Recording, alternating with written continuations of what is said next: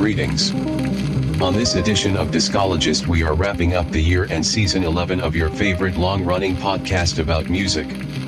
This episode is kind of like a mullet. There is business and industry talk up front, and then a music party in the back. We hope you enjoy both of our modes, but just in case you just want to hear what we thought about jams by Bad Bunny, Sylvan Esso, and more, then it is okay to jump to about the 30-minute mark. This time, as usual, please enjoy responsibly. It is now time for you to experience the show. Discologist. All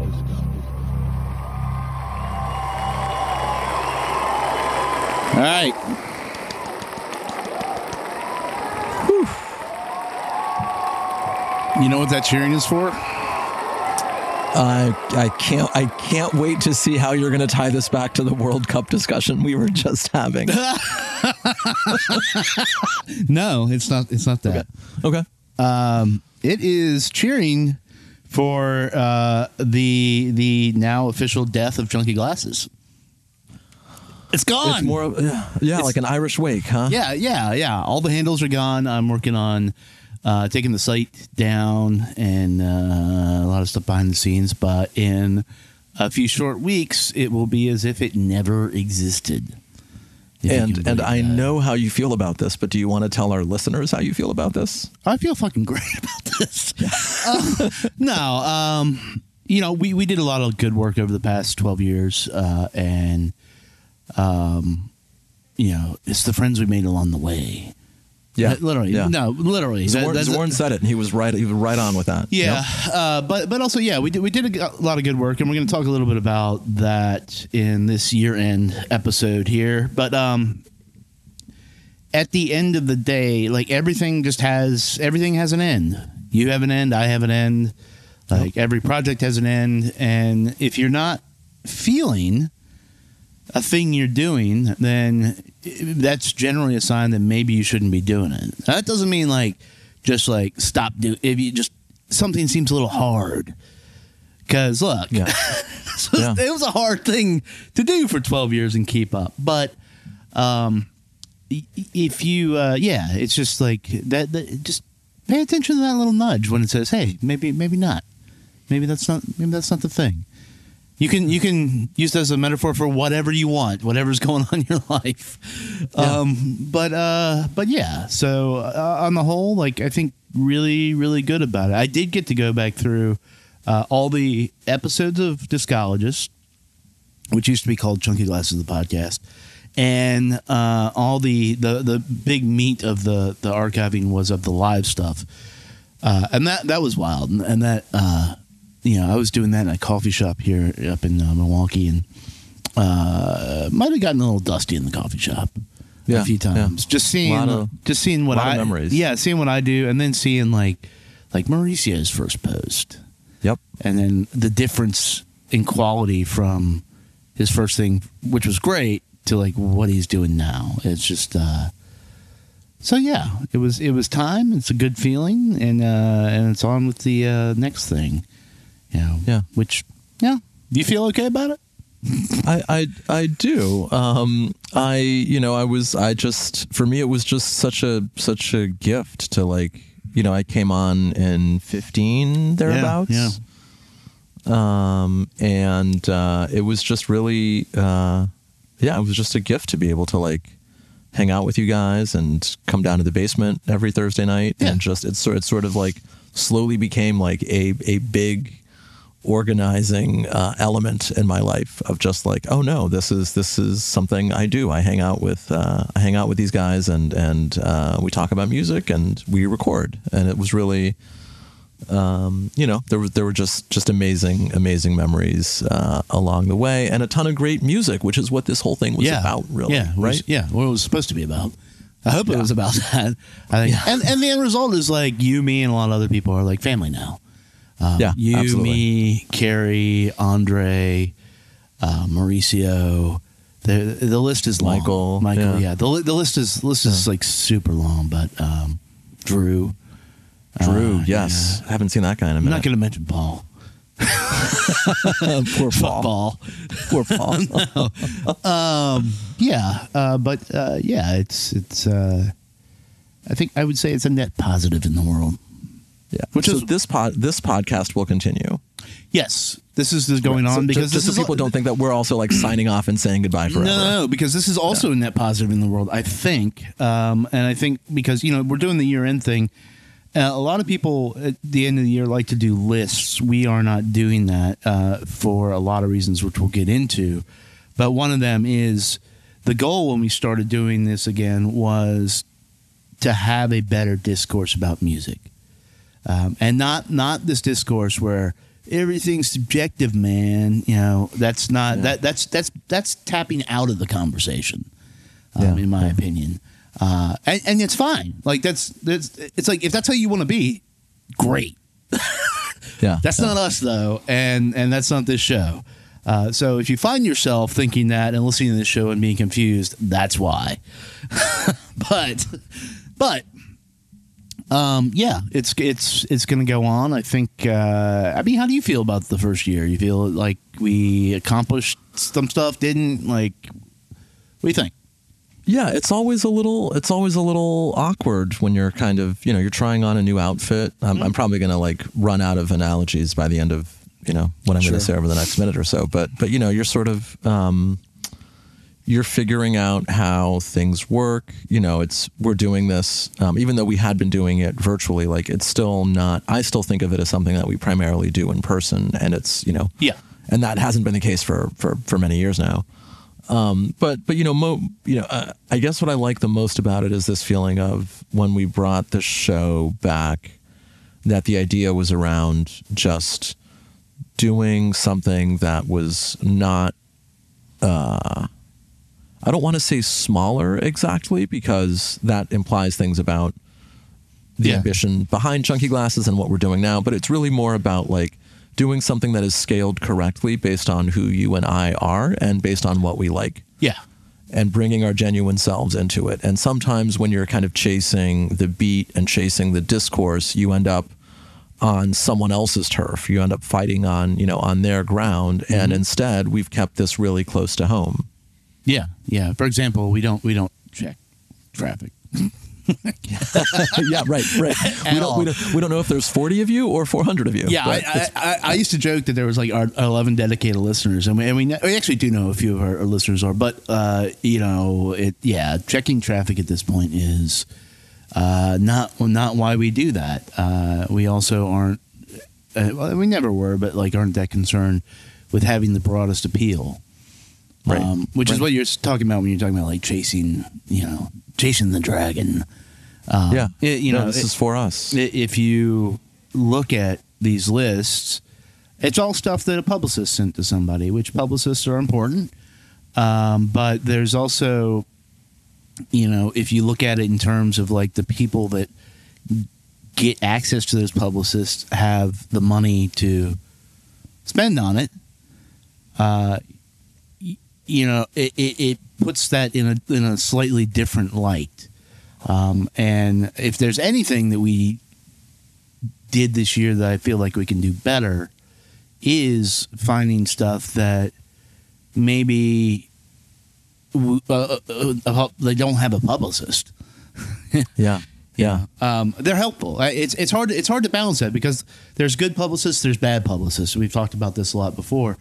And but like, for example, my pet peeve is that a lot of publicists with a band will look at it and say, hey, as long as we get in Pitchfork, NPR, and now like New York Times, our job is done.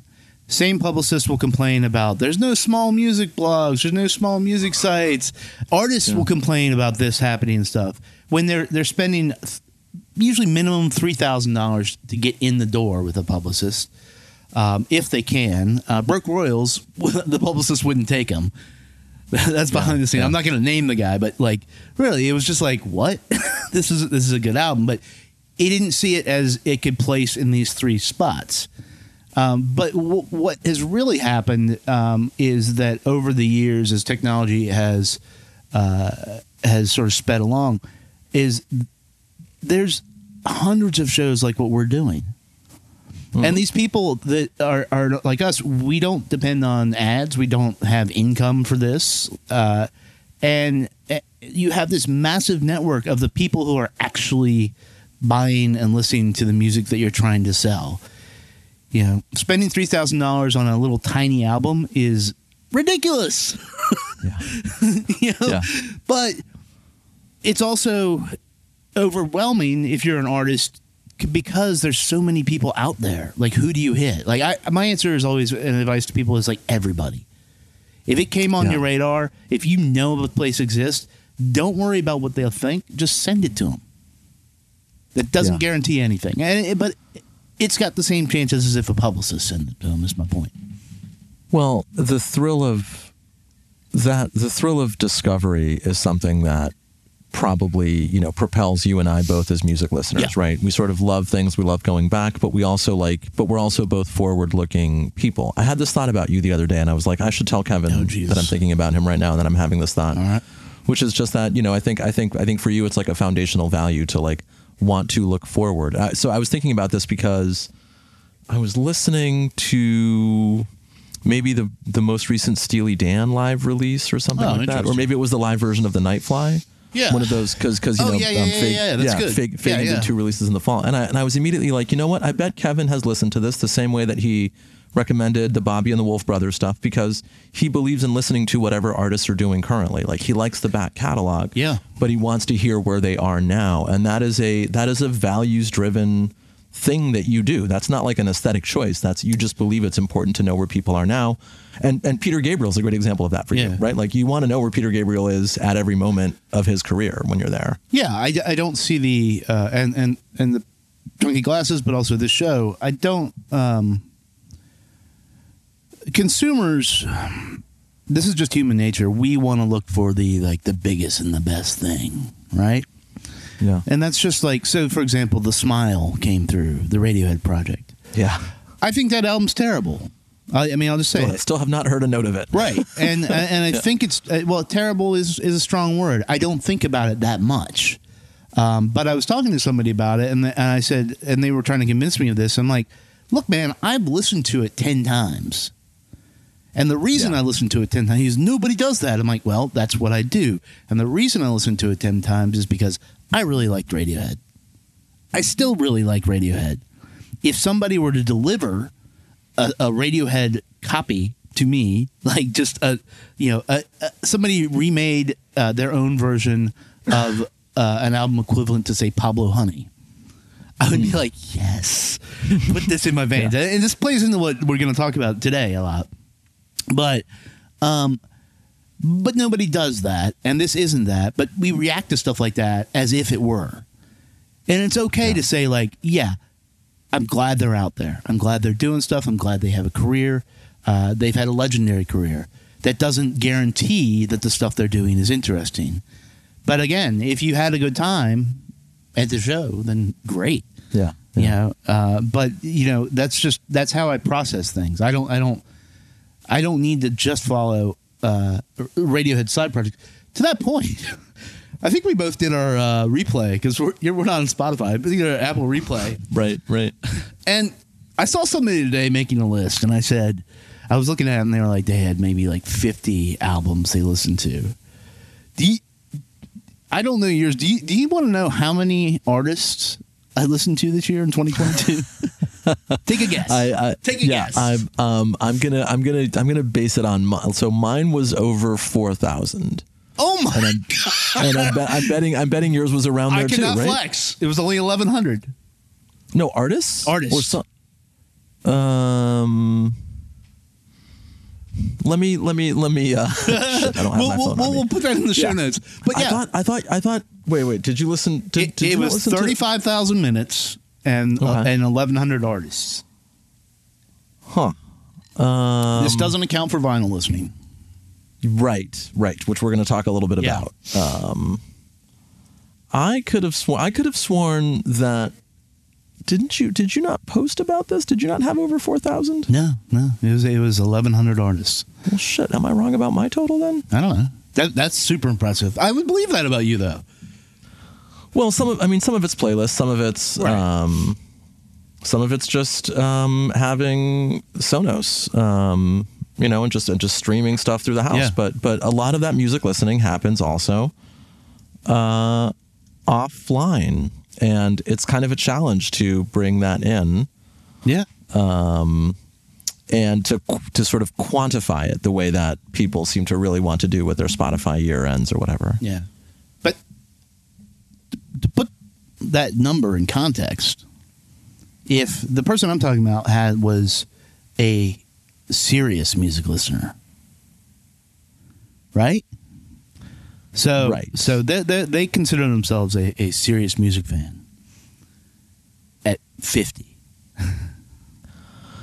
Yeah, And we're talking 1,100 albums, and the point I'm trying to get to is when we talk about the state of the music industry. Like, I don't even think I listened to maybe like 10% of what was released that is squarely in my wheelhouse.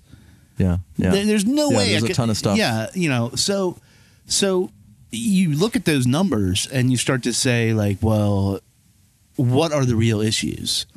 We're not going to get into this episode, but I really want people to start considering that, because it's one thing for you to be a music fan and sit there and say, hey, I really love music, I support music, and then it's like, but I only really listen to like 50 different people this year. And then us, who do a whole damn show about it, 1,100 people, artists in the year, there's probably at least like 50,000 artists we could have listened to. Yeah. And all that is going into a pool. And while the creation of art isn't a competition, the marketplace sure as hell is. And that's our reality. I don't know how to fix it. We're not going to fix it on this episode. But I think a lot about this. Everybody knows me. Knows I think a lot about this. And it's just like, it is staggering. Like, how much fucking music.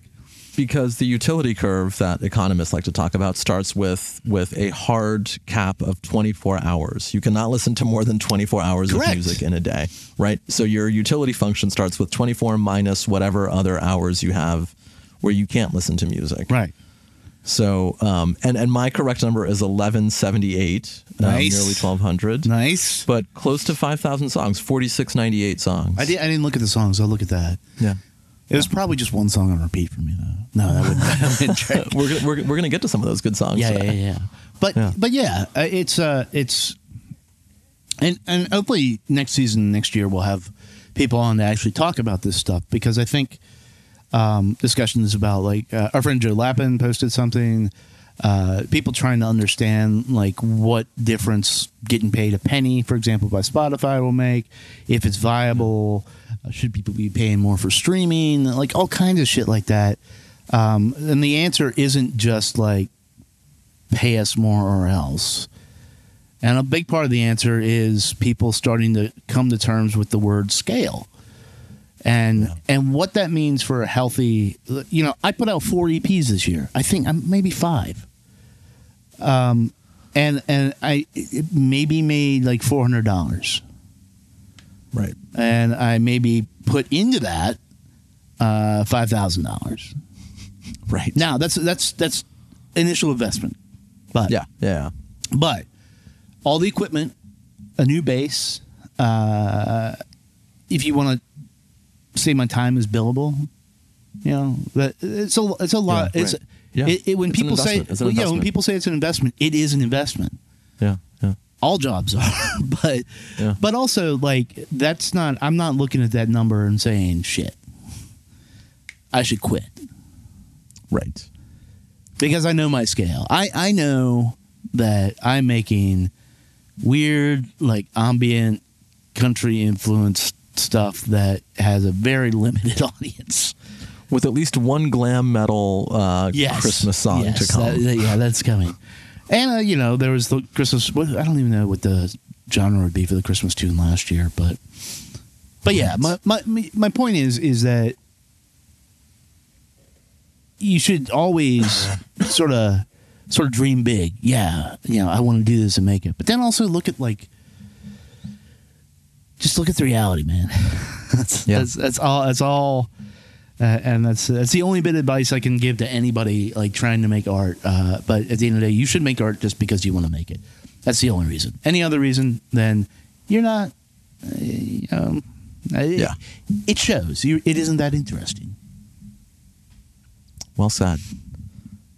So I'm trying to think if that sets up a transition for any of my tracks. I think I'm just gonna kind of. Yeah, go ahead. Before you start, did you have any kind of list? Did I have any kind of list? Yeah. I think we can like rule out like what's going to be on this. The music. Yeah, I continued to buy just about every international anthem release. That's like one of mine. It's just like I couldn't name one. I was just like international anthem, man. It's just automatic, right? Yep.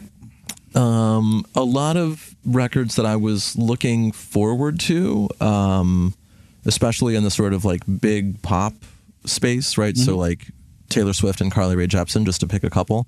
I've actually not really gotten into those. I've given them kind of very casual listens, and then I'm sort of setting them aside and holding them for some, maybe for like a really bleak January, February when it's like gray and upsetting up and down the East Coast. But so things that I thought would be like my big summer blockbusters or whatever. Yeah.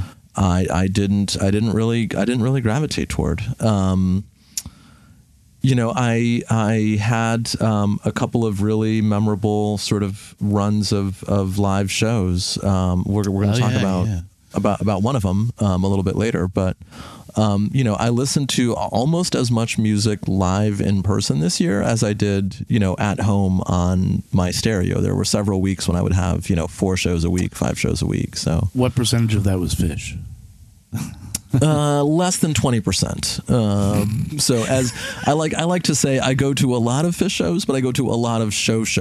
So it's this was a heavy Phish year because they did the weird New Year's in April, and then they played so many shows like right here in the Mid Atlantic. So this was a high. This was the most times I've seen Phish in a year. This is not representative of, of real life, I guess. But I had so many really, transcendent concert going experiences, many of which we've talked about here, right? So seeing Bitch with Sean Barna was one of those great moments. I had a couple of really unexpected happy moments at Comet Ping Pong, which is a venue that I sometimes really like, sometimes I struggle with a little bit. There were so many great shows here at Songbird, and it feels sort of appropriate that one of my last shows there for the year will probably end up being that Broke Royals show. For local support. Yeah. It was sad I didn't get in didn't get in to see that, but I actually did make a little list. There's no order to this at all, but it's just stuff that like. Without looking at my stats, like what I was listening to the most. Gold, Alabaster to Plume. The Dead Tongues, Dust. Okay. Getting in there. Fruit by the A's. I cannot get enough of that album. I don't know why. Trio of Trios, the Charles Lloyd thing we've talked about. Just picked up my box set. It's beautiful. It's just a great set of 3 records. Baja Facilitators. Yeah. The Bitchin' Bajas album. And this is going to be a theme. It's kind of what the music that I'm going to be talking about. I wouldn't say leaned into the ambient stuff, but it just, when I sat down to do like serious pay attention listening, that's what I always gravitated to. Yeah. So there's also that Raw Poetic album. I love that album, Space Beyond the Solar System. Yeah. An album that you can't get anymore, but I love this album dearly. Going Around by Future Birds. It's gonna be that was their Halloween release, right? It is gonna be. It is gonna be released every Halloween. It's mastered a little funky, like the bass is super high because it's clearly like dedicated, but it's so much fun. It's just like that band has evolved into this thing that is sustainable. They're just going to be around for a long time. I mean, they only played like the back room here in Milwaukee, which isn't a big room, but they didn't need to because they covered their costs. And it's like, okay, this is what we're doing. Obviously, Black Midi.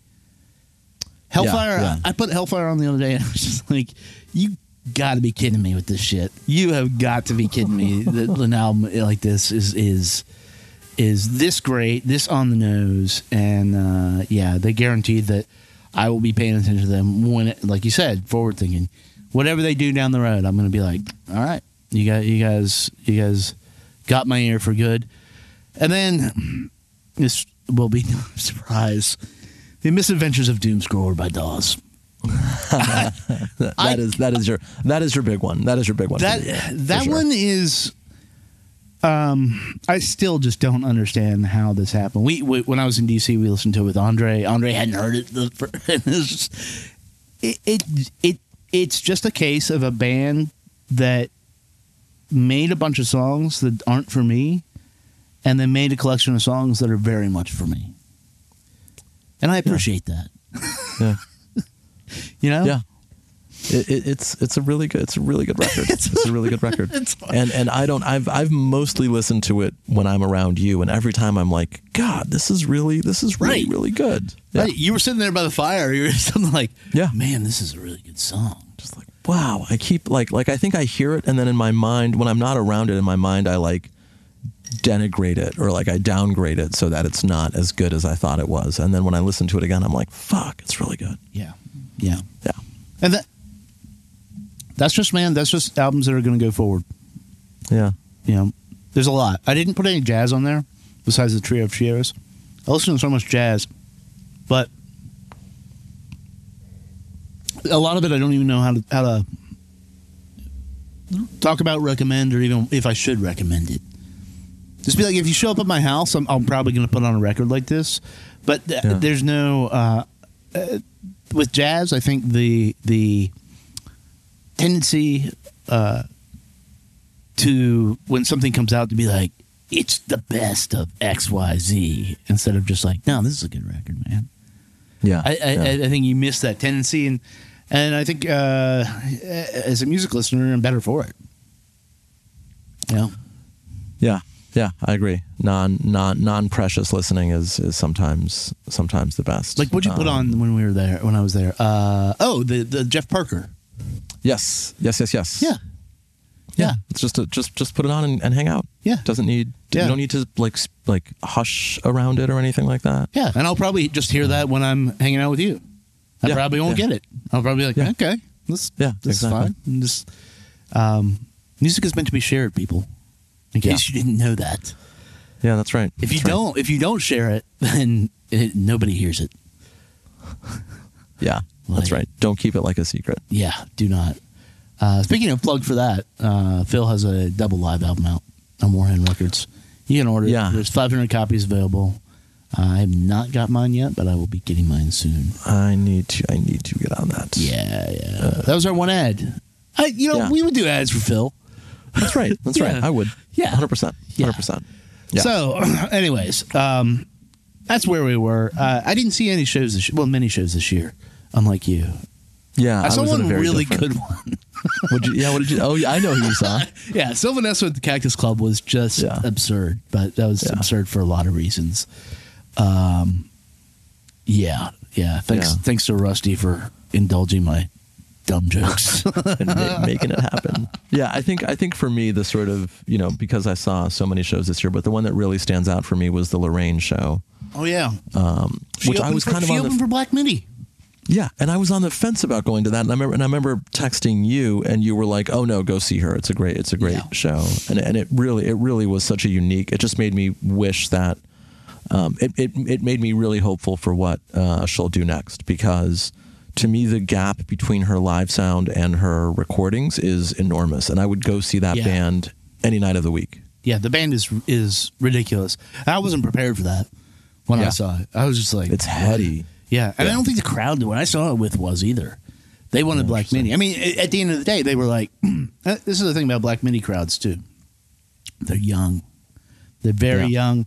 when Black Midi comes to your town, there's not going to be any drugs available for you because all the kids took them who are at this show. They're all gone. Yeah. But they, at first they were like, "What is this?" And then by the end of the set, they were just like, "This is amazing."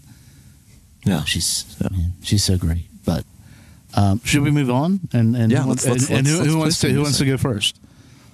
Let me just kick us off because I'll just do something that's the opposite of everything we talked about because I'm going to go for a big dumb pop record and we're just going to get it out of the way because it's embarrassing for me. But one song that really did a lot for me and that really made me connect with an album that I did not expect to connect with is the title track on Bad Bunny's Un Verano Sin Ti, which I sort of viewed listening to that album as a kind of sociological, as like sociology homework. I was, in the same way that you and I sometimes feel an obligation to know what's happening in pop music. And I just thought it was getting good press, and I thought I should really give this a spin. And when this song came on, I was suddenly like, oh my God, I think I have found my like sad boy summer anthem. And I did not expect to find it on a Bad Bunny record. So I don't think you've heard this, right? Or have you? No, I have not heard this. Okay. I'm excited. I'm excited to hear. I wonder if you'll get the same Frank Ocean vibes from this that I do. Oh wait, is Frank Ocean involved? Oh. Okay. He's not involved, but there's a okay. Yeah. No, I hear you. All right. Yeah. Here we go. No sé qué pasó. Otro amor que de repente fracasó. En mi cuarto está lloviendo y afuera está el sol. Ay, dime qué pasó. Si fui quien falló. Sorry por ser yo, ay, y no ser el hombre que te merecías. Yo quizás madure, pero en otra vida. Nadie estaba listo para una despedida, y ahora toca un verano sin ti. Lo estoy pasando bien, no te voy a mentir, pero a veces tu nombre no me deja dormir, pensando en todos los planes que hicimos, pero así fue el destino. Ey, tú sabes cómo soy, bebé, yo casi no jangueo y ahora salgo todos los días pa' ver si te veo, aunque sea de lejito con la juca y el perreo. Mañana voy a terapia, hoy vi para el teteo. I see the Frank Ocean at the end. That is, first of all, it's the first time I've heard Bad Bunny. But that's a little weird because that is, if I'm not mistaken, it's like the best-selling album of all time, right? It's one of those. It's just crushing every record. It hits. Right. It's popular with like every demographic. It's Huh. Yeah. Do you? That would not be enough to get me in, but do you find that you enjoy the rest of the album in equal measure, or? It has a lot of, so I think it helped me clarify what I want out of a big pop album. Okay. And what I want is something that I think bands knew how to do and then forgot. And it's something that, like, whether you're like ABBA or the Pet Shop Boys or, even like a Guns N' Roses, like the idea was that a big album needs to have something for everyone in a way that works and that holds together.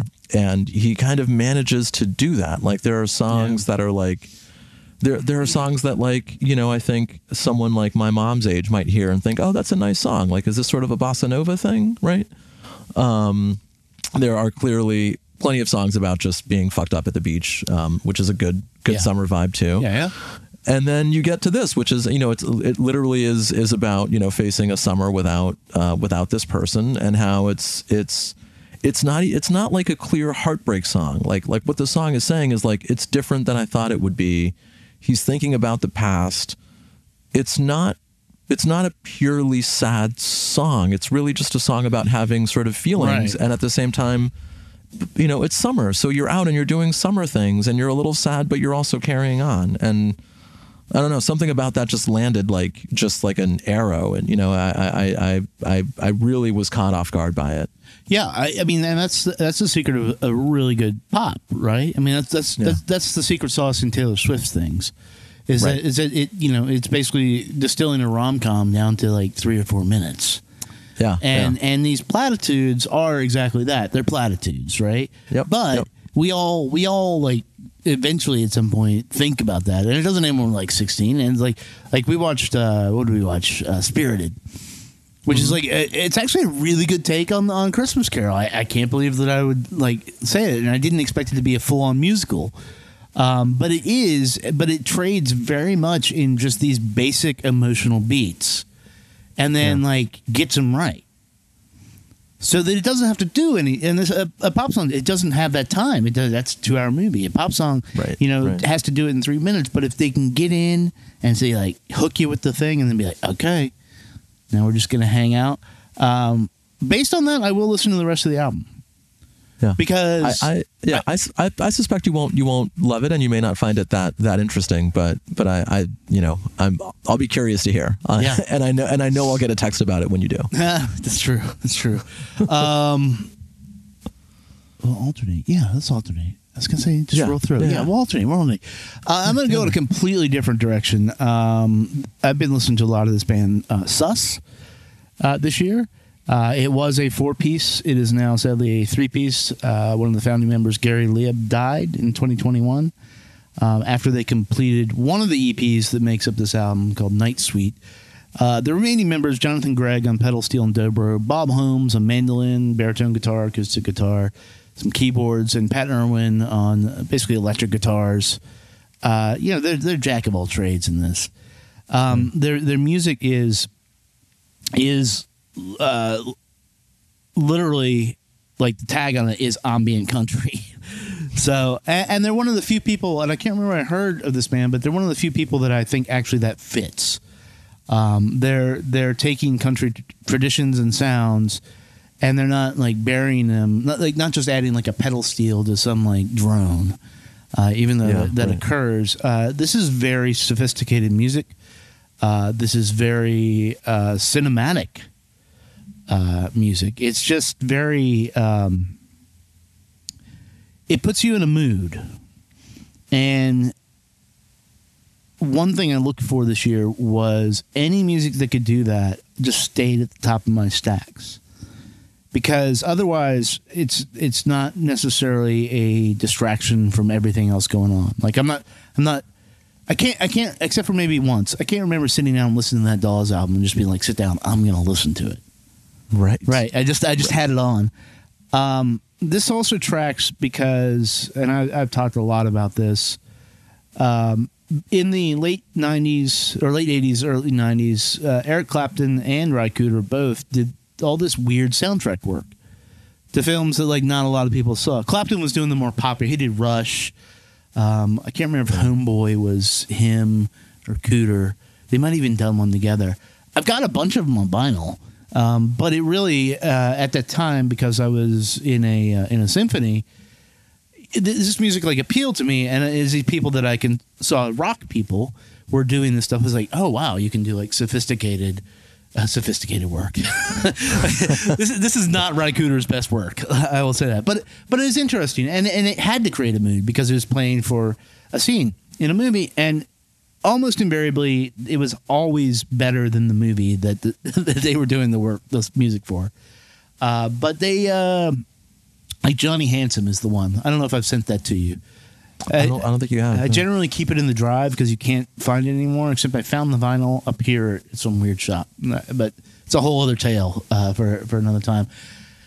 At any rate, this stuff just hits right in my wheelhouse. I am really glad that I discovered it. They put out the album it's from is called Sus.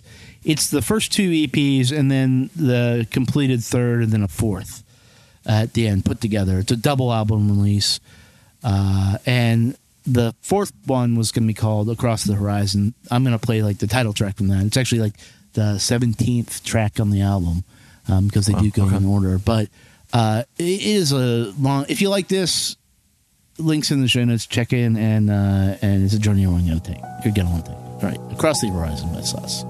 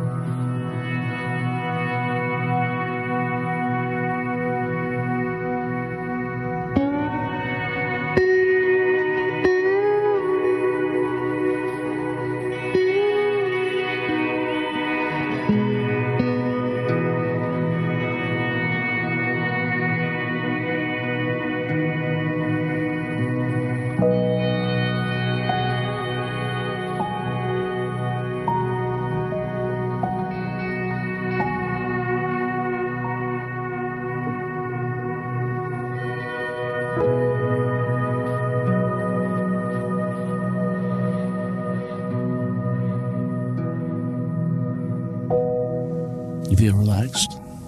Wow. I was kind of experiencing that as you know, the guitars felt like a sort of a chorus of people trying to pull the piano from its, like the Right. piano's harmonic, Right. like that melodic line is so well defined. You get those, you know, those little sort of you know, the interplay between the melody that's individual notes and then the chords that come in. Yeah. And it just seems so well defined, and I just hear the guitars sort of calling the piano to kind of join them in a less well defined space, and it's a really interesting tension. Yeah, the band, I mean, it'd be easy to dismiss music like this as like, oh, it's all very samey. Yeah. It requires that you pay attention to it, and that quality of like it, you know, it pulls it in one direction, then other things are pulling it. Like it can sound very like disparate, you know, very just loose and apart, and then it just comes back into focus, and it just goes in and out of that. I personally have not heard many bands that can do that this well. Yeah. So I'm really, you know, there was a question when Lieb died if they were going to continue this, and clearly, like they are, and they can. I mean, it's sad that he is no longer with us, but it would have been a shame for them to be like, we aren't going to do this anymore, because I think this isn't your Bad Bunny. Right. But this stuff is the balance of that. Like, you can listen to Bad Bunny, but also be open to like listening to something like this. Yeah. I think both you and I fall on the side of, in fact, that's what a well balanced life looks like. It's having, you know, whatever your because we don't talk about guilty pleasures, right? But some food or some music offers more sustenance than other forms of music. Yeah. And that's okay. I eat candy and I eat kale, you know? Yeah. Yeah. Can I use that as an album title? Yeah. Just to be, I'll add it to my notes file of like good, good song tracks. Yeah. So check that out. Really nice. It's out there. Yeah. Came out on the 2nd. SUSS. Huh. Yeah. It's up on Bandcamp. Yeah. I gotta do that. They say the record is extremely limited. I don't know how limited. I don't know what that means, but huh. Yeah. Yeah. All those stuff's up there. I'm gonna go looking for that. Cool. I'm gonna keep us in kind of a similar space. All right. And this is not. This is again sort of a little bit different from the kind of forward-looking thing that we were talking about. But I had a really amazing time seeing Pavement 5 times this year, and it just felt like an absolute gift. I had seen them a handful of times in the 90s. I saw them probably 3 or 4 times in the 90s. I saw them once or twice on their 2010 tour. And that reunion was really kind of joyless and sort of rote. It was fine. It was nice. I mean, but they were touring. They had just released a greatest hits, and it didn't feel like something the band really had their heart in. Right. And I think this tour was originally announced in 2020, and in fact, I would not have been in a place to be able to go see this in 2020. Yeah. The fact that it then got pushed back to 2022, and I had all these life changes, I got divorced, all these things happened, and I found myself alone. And suddenly, I remembered that I had, I've always collected Pavement bootlegs, and there have always just been great recordings coming from across the Atlantic. And I just had this idea of like, damn, I want to see Pavement in Europe. And so I did. I saw them 4 nights in London. We've talked about that here. But really what was remarkable about their tour is the way, the seriousness that they brought to their material, and they're not doing that thing like I think they've essentially offered a template for what a good band reunion can be. Yeah. And it's different from things that other bands have done. It's not the Pixies. It's not an attempt to get back together and start recording new music. Yeah.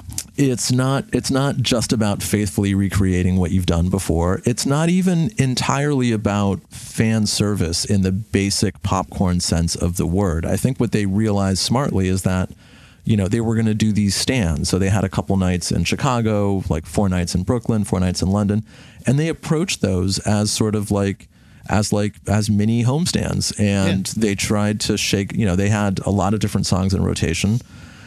When I saw them in DC, I had heard a couple of shows from the tour, but I had sort of kept myself away from it, partly to be surprised. And I was, a few songs in, I was just like, oh my God, this is a different Pavement that we're getting. They're jamming, they're playing with gusto. There's like an energy here. Yeah. And when they started this song, Pueblo, I just thought, okay, if you're mailing in a reunion tour, this is A, not a song that you learn. B, it's not a song that you play this well with this much feeling. Right. And that was for me the signifier that this was sort of a different approach to things. So it's a little bassy on the recording. It's like an indoor audience recording, but you get to hear the crowd that way, and it's good. So anyway, here's Pueblo from the Warner Theater in DC.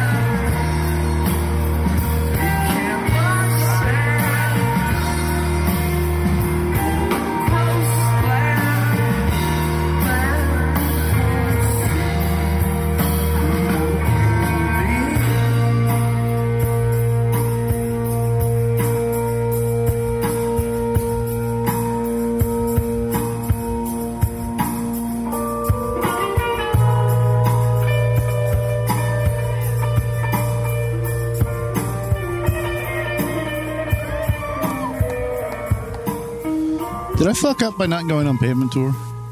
That was kind of jammy, right? That was a little heady. There was a lot. Well, first of all, I don't need it to be jammy. Yeah. You know, I am. I don't even know if I'm a casual Pavement fan. I mean, I hear them and I like them and stuff, but like I hear that and I'm like, oh man, that actually sounds pretty fun, pretty good. That was a song. That was a song that was for the people who know their catalog well. Like the night I saw them, they played a shit ton of songs off of Wowie Zowie, which is universally regarded as their the album that cemented their commercial failure. Right. And they played the 5 or 6 most memorable songs off of that, some of which are slow, some of which are abrasive. It was really, you know, you hear some people reacting when they start playing that. Like there were several moments like that were like, oh, this is for the heads. This is for the people who listen to your B-sides. This is for the people who spent many, many nights alone listening to these records and getting into them. We've talked about the greatest, in quotes, American band. Are they in contention? They are. I think they are for sure a great American band. They do. They are. You know, the challenge with that, with applying that label to bands that came around, you know, late 80s, early 90s, is that it's already not the first wave of rock, right? It's already not.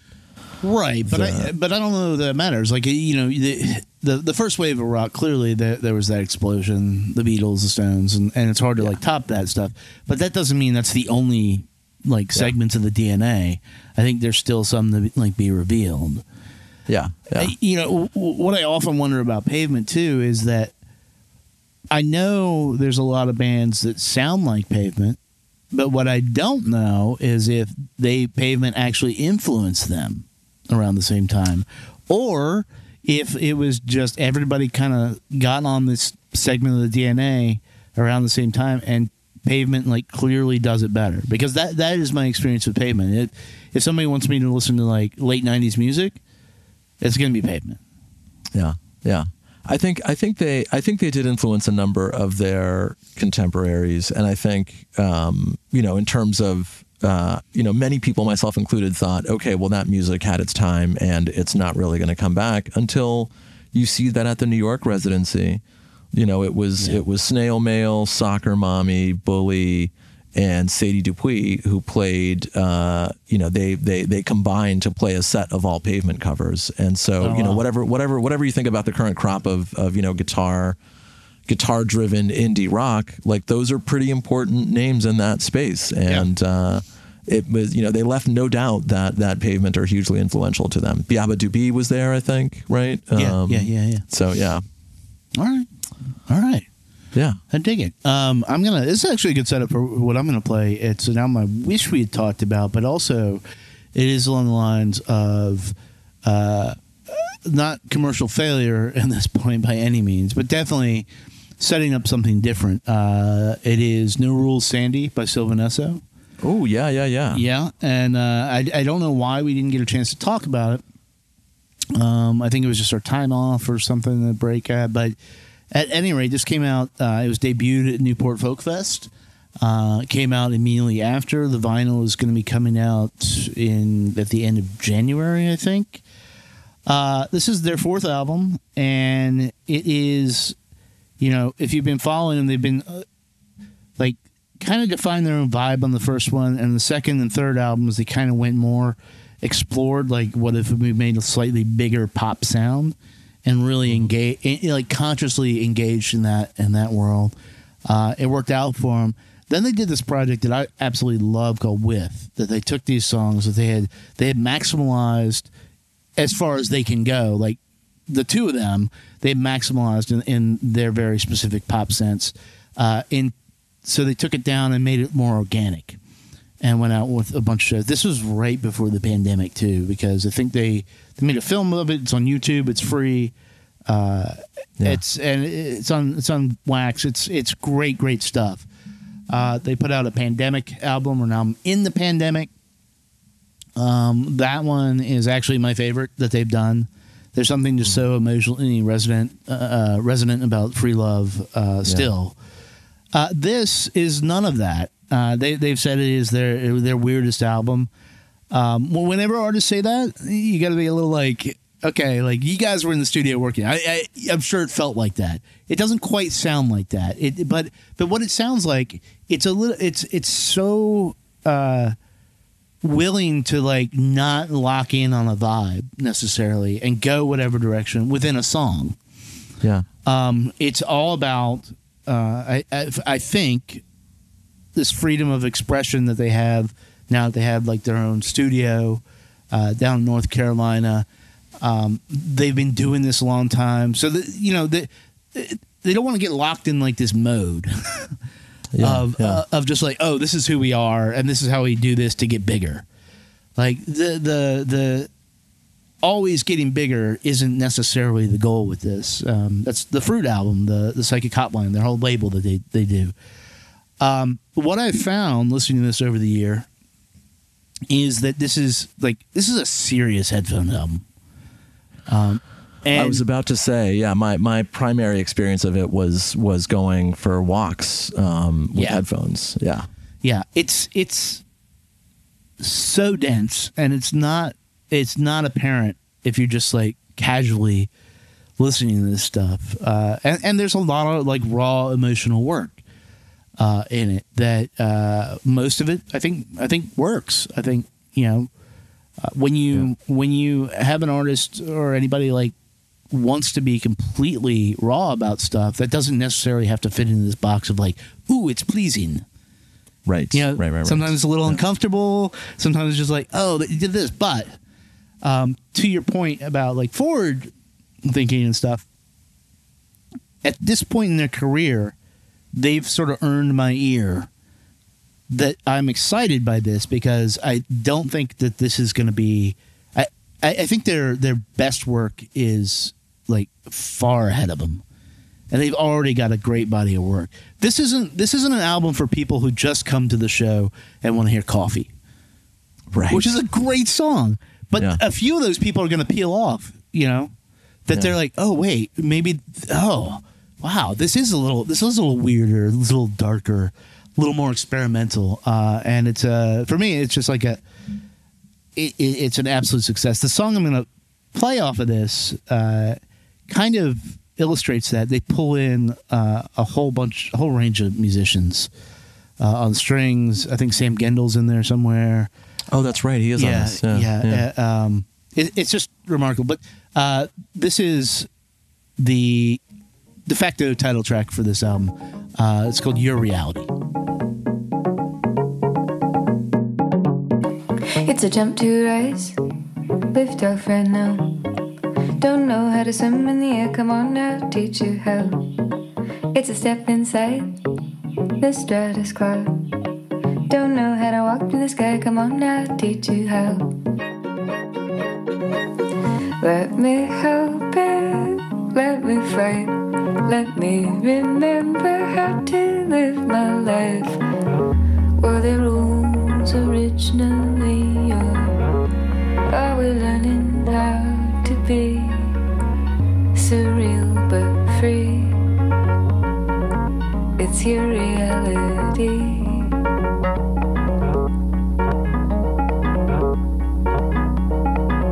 It's your reality.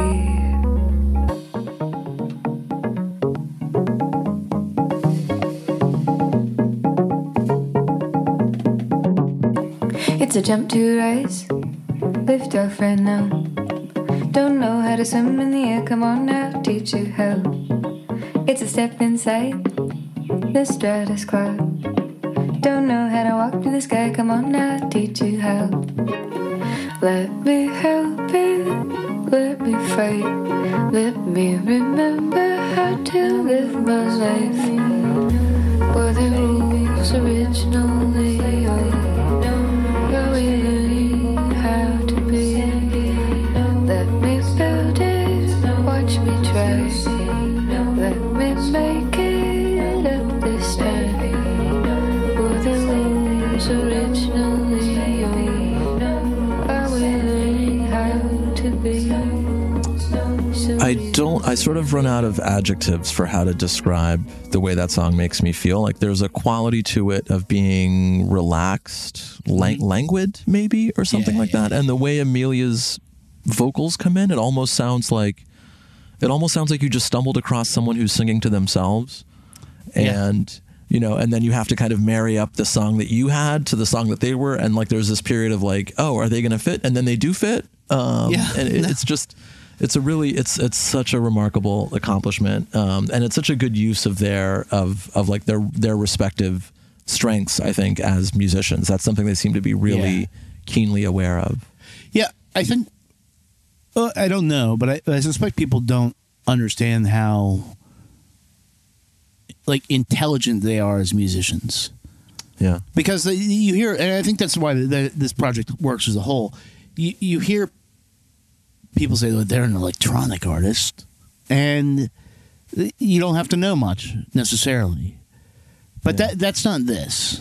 That's bringing everything they know about their work just in like typical genres into this new stuff that like they both love, and that's what made the project go from the beginning and makes the project go now. I mean, like I know like Daria is not necessarily with this. not her. Yeah, not her and that's what I'm saying. But that's okay. Like you don't. The point cannot be simply to just get every fan with everything you do. If you do that, your work becomes uninteresting. You make it. You make a lot of money and live a good life, but I don't know that can be satisfying. I don't think that they would, ever want to go that route. Yeah, I would like to hear an actual album with that Whiffed band, though. I will say that. Yeah.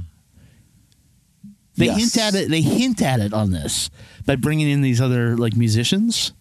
Yeah. But having that full blown experience, like it just shows. It focuses the light on how good of songwriters they are, that they can translate it to that, and then. Like instead of a side project album, maybe like just bring more and more into it. And that's what I mean when I say I think their best work is ahead of them. Because you don't want to just go balls out on that, right? Yeah. And I really like, and I think we've talked about this before, but the sort of, I remember watching, this is year one of the pandemic, but I remember watching maybe the Flock of Dines live stream. Right. And I think and spotting like Amelia in there and just being like, oh wow, they're really doing a whole, and that band was great too. And I would have totally wanted to see them. Yeah. Yeah. All these bands are interconnected. It's like, it's how you build, back to what we were talking about at the beginning. You have to know your scale, and then you have to understand the word sustainability, and these people planned ahead. Maybe they saw what was coming, maybe they didn't, maybe they just wanted to like do things better. I mean, the mass exodus to North Carolina was because it was cheap. Like it was cheap, and there was a market. Merge Records was down there, so there were clubs, and they weren't even the first wave of people. Right. But like now all these people are down there and they're creating an entirely different kind of scene. And it's remarkable to see because you get stuff like this, you get stuff like the A's, you get Phil Cook's continuing work, Joe Westerland, Jen Lossner. I mean, the list is Dead Tongues. I mean, it's right. And it's all over the place stylistically. It's fantastic. Yeah. Only thing I miss about the East Coast. Yeah, I was going to say your spiritual home. Yeah, pretty much. But yeah, so get that vinyl, dude. Yeah, I feel like that's the kind of record that I'm afraid that like I may have bought 3 copies of it because I think I kept being afraid that I hadn't ordered it yet. Yeah. And and you go online and like you just don't see the Bandcamp thing saying you own this, and so you buy it again. I think that happened with Free Love. I think I still have like 1 extra copy of Free Love. Oh, wow. So if anyone's looking for one, yeah. I have 20 copies of Bob Weir's Ace on the way for exactly that reason. But neither here nor there. Okay, moving on. I'm gonna close this with something that I really experienced in the non-digital world of music, and this was I've been doing a lot of I've been really into like Luther Vandross and the Jones Girls and this sort of late 70s, early 80s, popular African American music that was kind of not quite R&B. It was like after disco and soul, but like modern R&B hadn't quite arrived yet. And the session musicians all tend to be like leftover jazz or soul guys, and it's an interesting dynamic. So Marlena Shaw, she was on Blue Note, and I came across this record of hers called "Who Is This Bitch Anyway?" And it's from the mid to late 70s. I want to say 75, 76. The opening track is sort of, plays like, it's called Streetwalker Blues, and it plays as a guy propositioning her, and in the liner notes she explains that no, this is what it's like to be a woman alone in show business. Is like there's always a guy there trying to like throw money at you for something or to get you to do something that he wants, and not to have you go in the direction you want to go in. It's a great album on the whole. I found it on vinyl here at Songbird, thanks to Jonathan for knowing they had it when I just randomly asked, like, do you by any chance have Who Is This Bitch Anyway?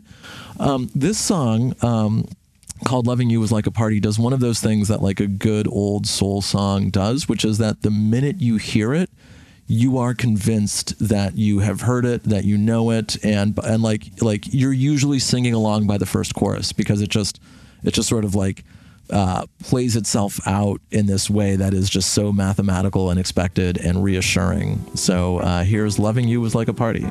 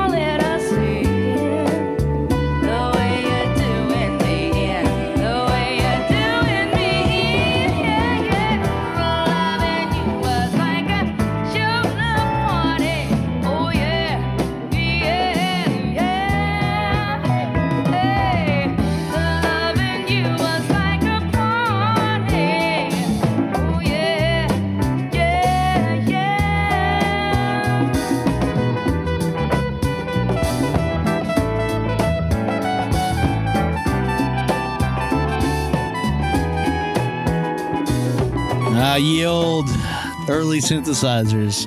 That's fantastic. I don't know how I didn't know about that. Now I will be on the lookout for all of that. Stuff like that is you tend to find over the past decade or so, have found it on like a Numero Group reissue. Yes. What I'd like to see is maybe not them, maybe somebody else get more into just reissuing that actual record. I mean, I'm assuming that wasn't used. That was something that's known in the world, right? So the pressing I have, I think it was pressed in Japan. Oh, so this wasn't like a record store thing or anything. No. This was like a $40 used record. Okay. Yeah. But it's Blue Note. It's like that's who put this out the first time. Right. So yeah. Blue Note with their experimental synths. Yeah. Yeah, but you know what I mean? Like when I got a really great comp from Norfolk, from a Numero Group called the Norfolk Sound, I believe. I haven't heard that one yet. It's good, but I wish that there was actually these albums of that. They did that once with Ned Doheny. Okay. And that one's really good. They had the yacht rock one, and then people were like, "Hey, that Ned Doheny really good." And they did that with like the Jim Sullivan UFO. Right. Shut up, Light in the Attic did that, I think, right? Light in the Attic did that, yes. Yeah, And yeah, that type of thing is, they're easy to sell to middle-aged dudes. People like us. Yeah, people like us. But also, like, there's entire histories of music left to be uncovered. Yep. And surely there are people out there doing research on her already that we could find or whatever. But like, part of the joy of listening to music for me and for you is that active discovery, is going out and being like, what is this? Is this gonna, like that Jones Girls record that I picked up on I'm so Sunday, happy you got that. Sunday. I'm so happy you got that. It's them in like, it's like 1986 maybe, and them in like workout leggings and everything, and you look at it and you're like, I know what that's going to be, and you absolutely don't. It sounds like Philadelphia doing Prince. I was about to say that Philadelphia DNA is in it. Well, it's the Philadelphia sound is the label. Yep. And Philadelphia doing Prince, but there's like this one line in the song, and maybe the name of the song, but like, and the whole song is built around like, you want my love, you can't have it. And there's no resolution where you can have it. It's just you want my love, you can't have it. Carry your ass on, some other trifling woman, whatever. No, you're not good enough. And yeah, that whole era is just a fantastic period of time for black music, for one, but just in like some of the ridiculous ways people express themselves, and it works out. It does, right? And I think that there is something in it that we oftentimes, when we hear it, even if those records were done for cynical commercial reasons or whatever, there's still something in, and I'm not saying that about the Jones Girls. I'm saying, like, if you go crate digging and you find these kinds of things, the thing that looks like the most label run cash grab will still have an element of something that I think we often feel like we're missing in modern music, right? Yeah. It's intangible. It's hard to talk about it, but I don't know if it's that people were more interested in telling stories then, but the Bad Bunny thing tells a story, and I think that's why it's successful.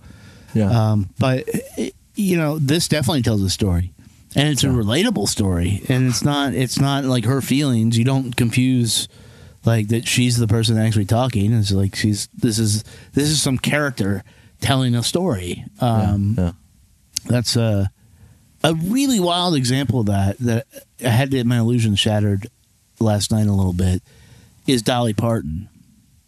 You don't think in any Dolly Parton song that she's the person that's actually this is happening to. Right. And you think of how many songs she has. I don't know how that happened. But that's in the Mountain special, the Mountain Magic special, she sings a lot about Jesus. Every song is about Jesus. And it's clear that it's Dolly Parton singing to you, like the person. And it was a little weird. Yeah, that's an off note. That's an off note. Yeah, it was sort of like, I see you. But also, look, Willie Nelson in the special, he smokes so much weed he can just teleport in as a ghost of Christmas present or something. That's fantastic. But now that you're there, Dolly remains the queen. Yeah, that's great. I'm going to look for that or just steal it from you next time in DC. All right, I'm going to go. Yeah, bring us home here. Yeah. I'm going to go in a wildly different direction, simply because this is something that we meant to cover. This is something that I've listened to the shit out of. This is something I know the drummer. The name of the band is Motorcade. Their second album came out, See You in the Nothing. They are a quartet from Dallas, Texas. I have described them as John Hughes core. I think there's a lot more to them than that, but I think that's the easiest way to describe it. The type of music you would expect to see in like 16 Candles, Weird Science, and everything that's spawned up around that. Specifically, like Pretty in Pink, I think is the one. Yeah.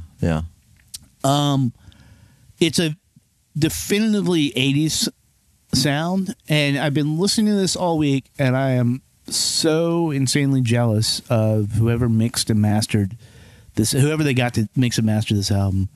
It just sounds so good in a way that albums sounded back then that made me fall in love with music to begin with.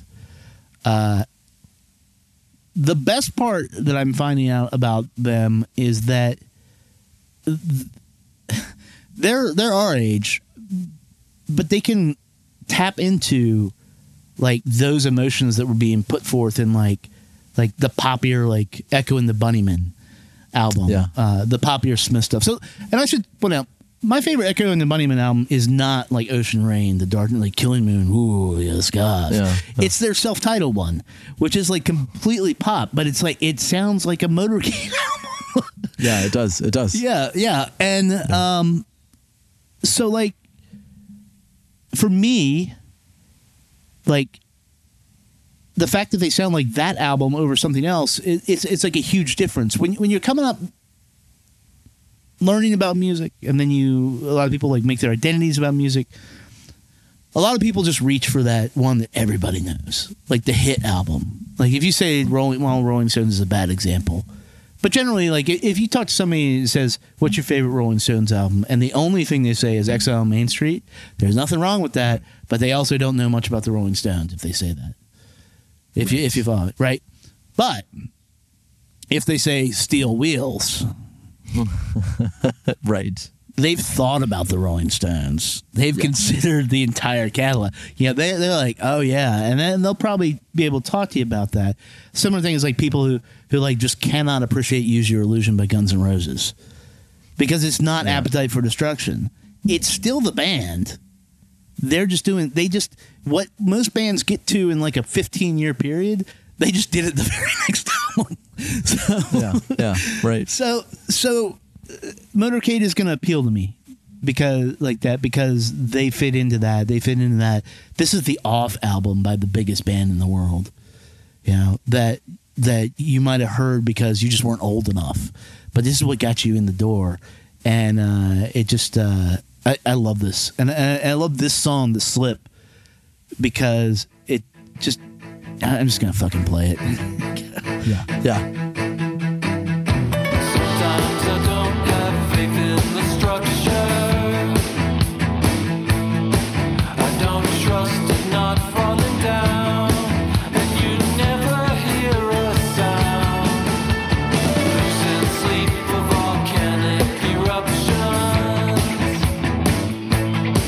You know they happen every day, and they seem so far away. Waiting out the outcome whenever it comes. Desires are sliding in my face, decided a silent slip, what I would never admit on my own.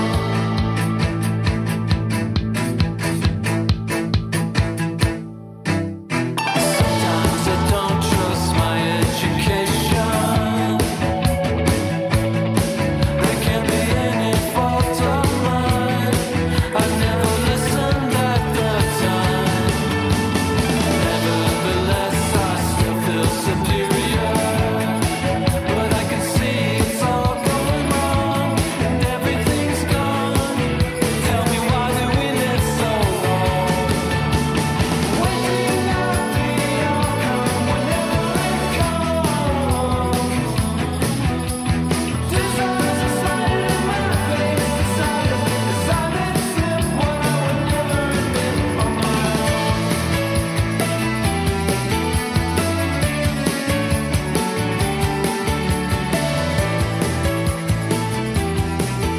Yeah, I was going to say that is pulling from so many things that I like. Right.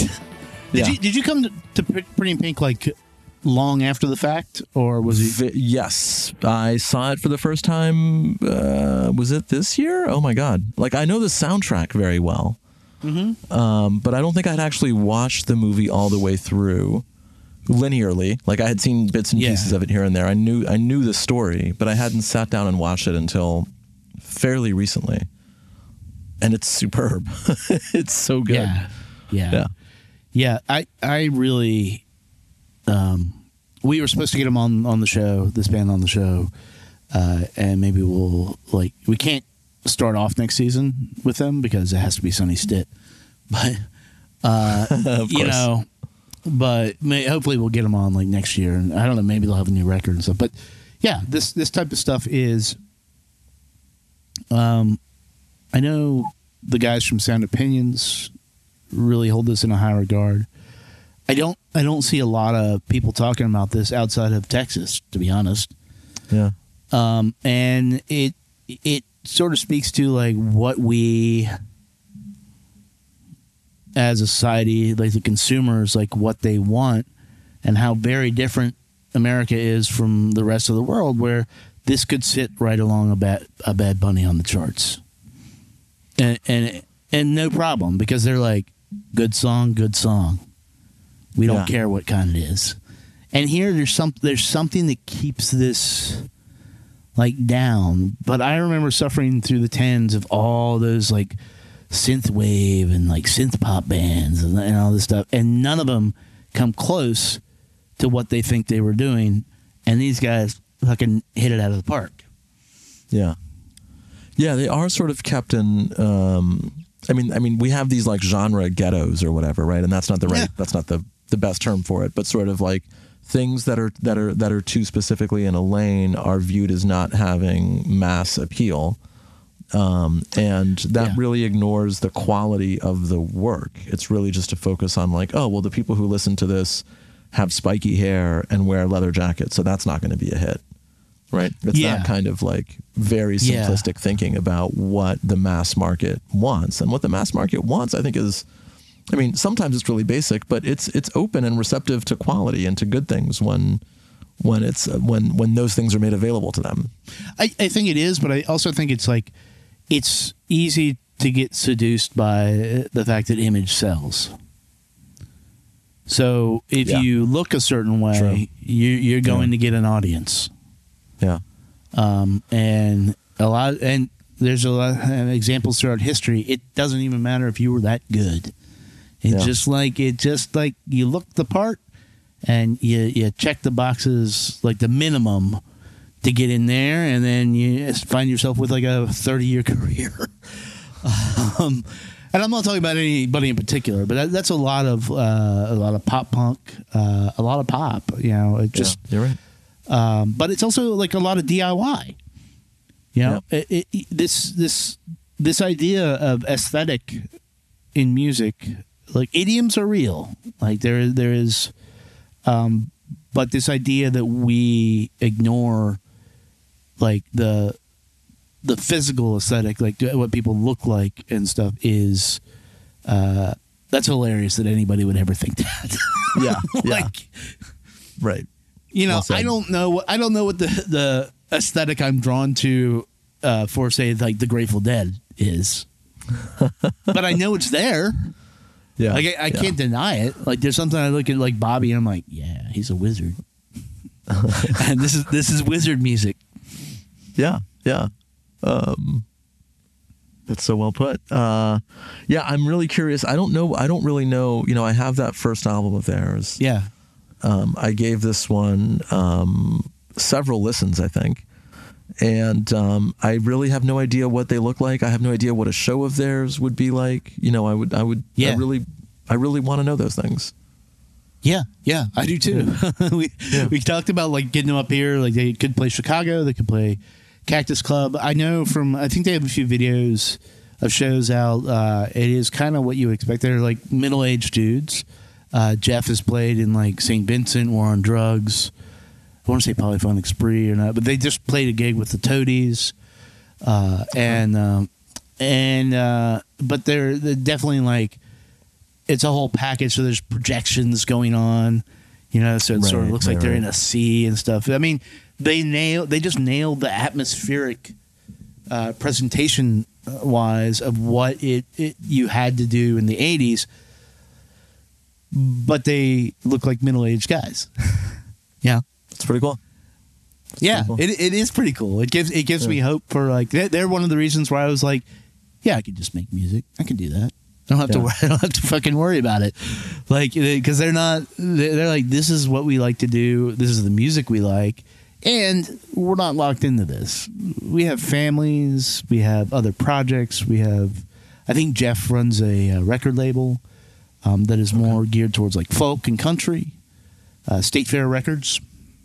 Okay. But yeah, he's the drummer. But yeah, it's good stuff. So I hope everybody like recognizes that it's good stuff and goes out and get that and demand that they come to your town. I mean, yes, go see them if they tour. Please help make this band successful because we want them to tour. Or just book them, then they'll tour. There you go. I'm working on it. Yeah. Yeah. So yeah, I think that's our 2022 in review, huh? Yeah, about where we're at with things. I think we didn't talk about the Tronasonic experience. We did not. We had a whole thing where there were a few different psych records that we thought were really interesting. Yeah. Chief among them was Tronasonic. We just were exposed to Mild Life. Yes, thanks, which could be like a whole other portal. What? How would you best describe Mild Life?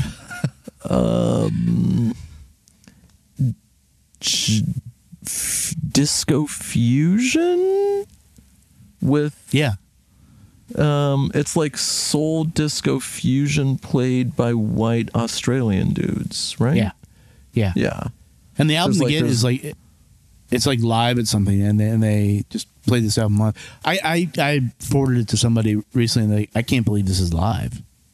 Yeah, there's the video of that performance is on YouTube, so you can actually watch them play that record. Yes. Yeah. Yeah, it's worth doing. There's like bongos and there's like hand percussion, right? Bongos and a conga. There's like there's synths, there's guitars. Everyone looks like they're maybe 22. It's kind of impressive. It is. I'm going to recommend, like, this is one of those ones that your experience is going to be better if you take like 2 bong hits. Yeah. Just or whatever you like to do. Like, yeah. Get yourself in the special place and then go listen to it. Yeah, get yourself in a special place. Yeah. However you do that, that's fine. But that's actually pretty fantastic. The Tronasonic thing though is a double album. We'll have to do that next year because we'll get to it. Post it in 23. It's a lot. It's 2 albums and I have them. I don't even think 100 copies of the vinyl were pressed. But man. Yeah. I listened to that the other day. It's a journey. So beyond that, did you have any like comfort songs this year? Like older songs? I that's a good question.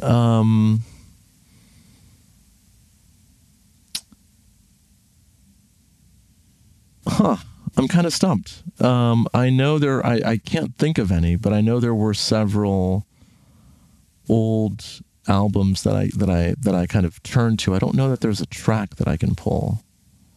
My listening was kind of unfocused, but anyway. So the answer for me is unclear, but I know you have one. Yeah, we've done this before, and we talked about stuff where you expect to hear like new music on this show, but we also that's not what we're about. I'm not sure if we've talked about this before, about how the final Dire Straits album, On Every Street, is one of their better, if not best. I go back and read a lot about this band to understand how a band can go from like the pub rock scene to what they were, based on essentially Martin Knopfler just being an amazing guitar player. Yeah. like tonally. Yeah, he was just doing Chet Atkins, but he was doing, right. he was doing it. Yeah, he was doing it in a rock format.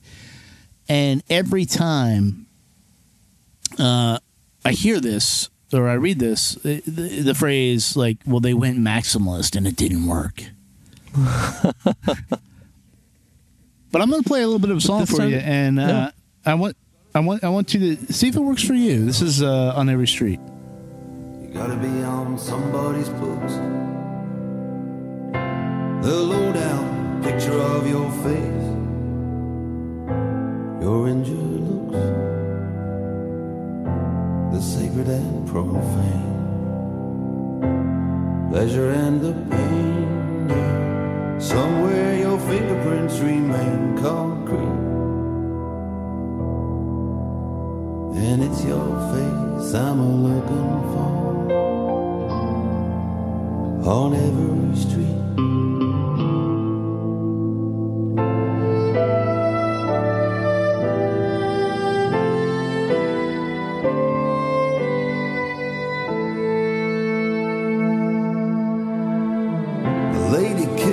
Regulation tattoo, silver spurs on his heels.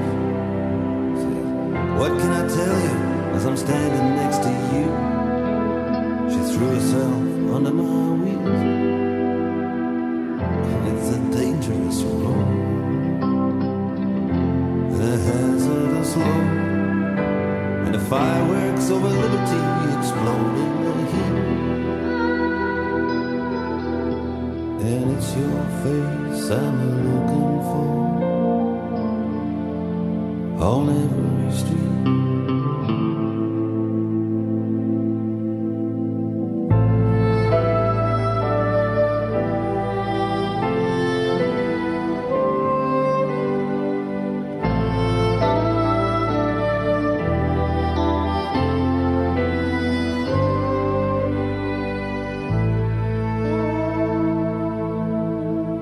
Three-chord symphony crashes into space. The moon is hanging upside down. I don't know why it is I'm still on the case. It's a ravenous town. You still refuse to be traced. Seemed to me such a waste. Every victory has a taste that's bittersweet. I'm looking for on every street. It's your face I'm looking for on every street.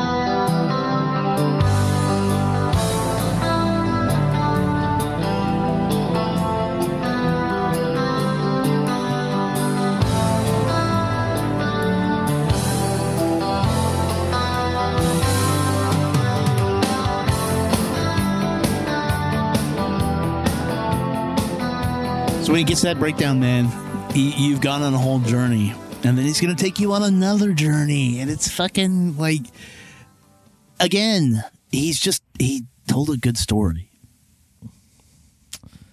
Yeah. There's a lot to be said for, Mark Knopfler has made really great creative decisions throughout his career, I think. Yeah. The soundtrack work he's done, some of the solo stuff he's done, the kind of like the record with Emmylou Harris is great. Yep. And, On Every Street is one of those records that I would sort of not give it its due, much like Fagen's Kamakiriad. And, but then you keep pestering me about it. And eventually I do listen to it and I'm like, God damn it, Kevin's right again. Kamakiriad is a whole, that could be a whole other podcast show. This is and this is what I was talking about. Sort of like with Motorcade, obviously I came into Dire Straits exactly when the majority of people did, which was Brothers in Arms. Mm-hmm. That was right. I was the age, and that's when. But you had this whole crowd of people that were like, "Oh no, the earlier stuff is better." And then you have people older than me who are like, "Oh no, it's really about this album." It's like, no.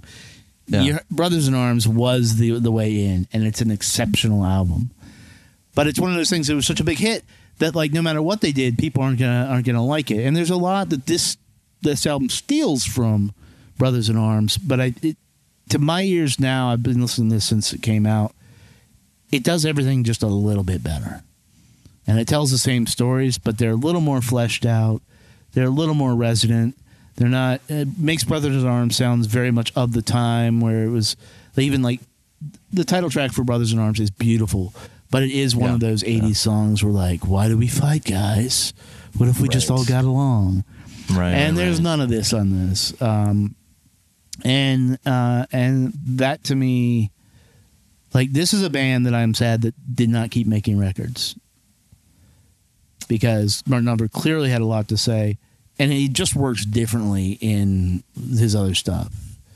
But the working man, the layman's stories that he was able to get into this short, because they had a pretty short career considering, is remarkable, and it all comes to the fore on this album. So I listened to the shit out of it this year, and if you haven't checked it out, or if you have, or like holding your nose at it or whatever, like, maybe stop that, and maybe like put it on your record player. Then will you be ready to experience Kamakiriad. If Kevin can listen to Bad Bunny, you can listen to On Every Street. Perfect. That's it, right? That's it. Yeah.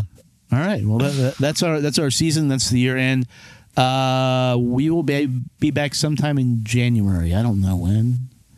There will be a new site. Yeah, we are now Discologist at Discologist Pod on Instagram and Twitter and Facebook, I think, and Mastodon if you're into that. Your new site to go to will be discologist.com. That's just going to be us. There's going to be there is going to be an archive at some point because that would be foolish to throw away all those years of work from everybody. So there's going to be a searchable archive of the live stuff at Chunky Glasses, and then hopefully, although we don't have it nailed down, Mauricio is going to be back, and he's going to be doing his own site, and it's just going to be live music in the Washington D.C. area. I can't wait. I'm helping out a little bit of that, but that's really just completely his own deal. So I can't wait to see that. So that is it. So thank you, sir. Yeah, take care of your year. Yeah, do be good. Listen to good. Listen good, and more good. How about a new motto? Just don't fuck up. Yeah, how about that? That's right. Don't be shitty. All right, don't be shitty. Yeah. Just don't fuck up. Don't be shitty. Don't fuck up, and you're good. We'll see you in January. Bye.